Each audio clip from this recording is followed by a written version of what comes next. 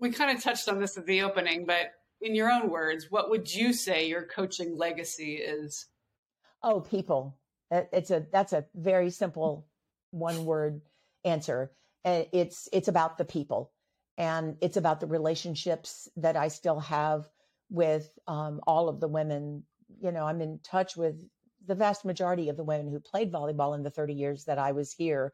And, you know, if I get any stars in my crown when after I'm gone, it's going to be the, the players, that came through our program as, eager, athletic, ready to go young women. I mean, young girls really, and graduated as these fully functioning, incredibly talented and ready to go women charging out into the world to change things. So my legacy is definitely the women that I coached and the successes that they now have in life, not just because of me, but because, of course, obviously of William and Mary, because the kind of place this is.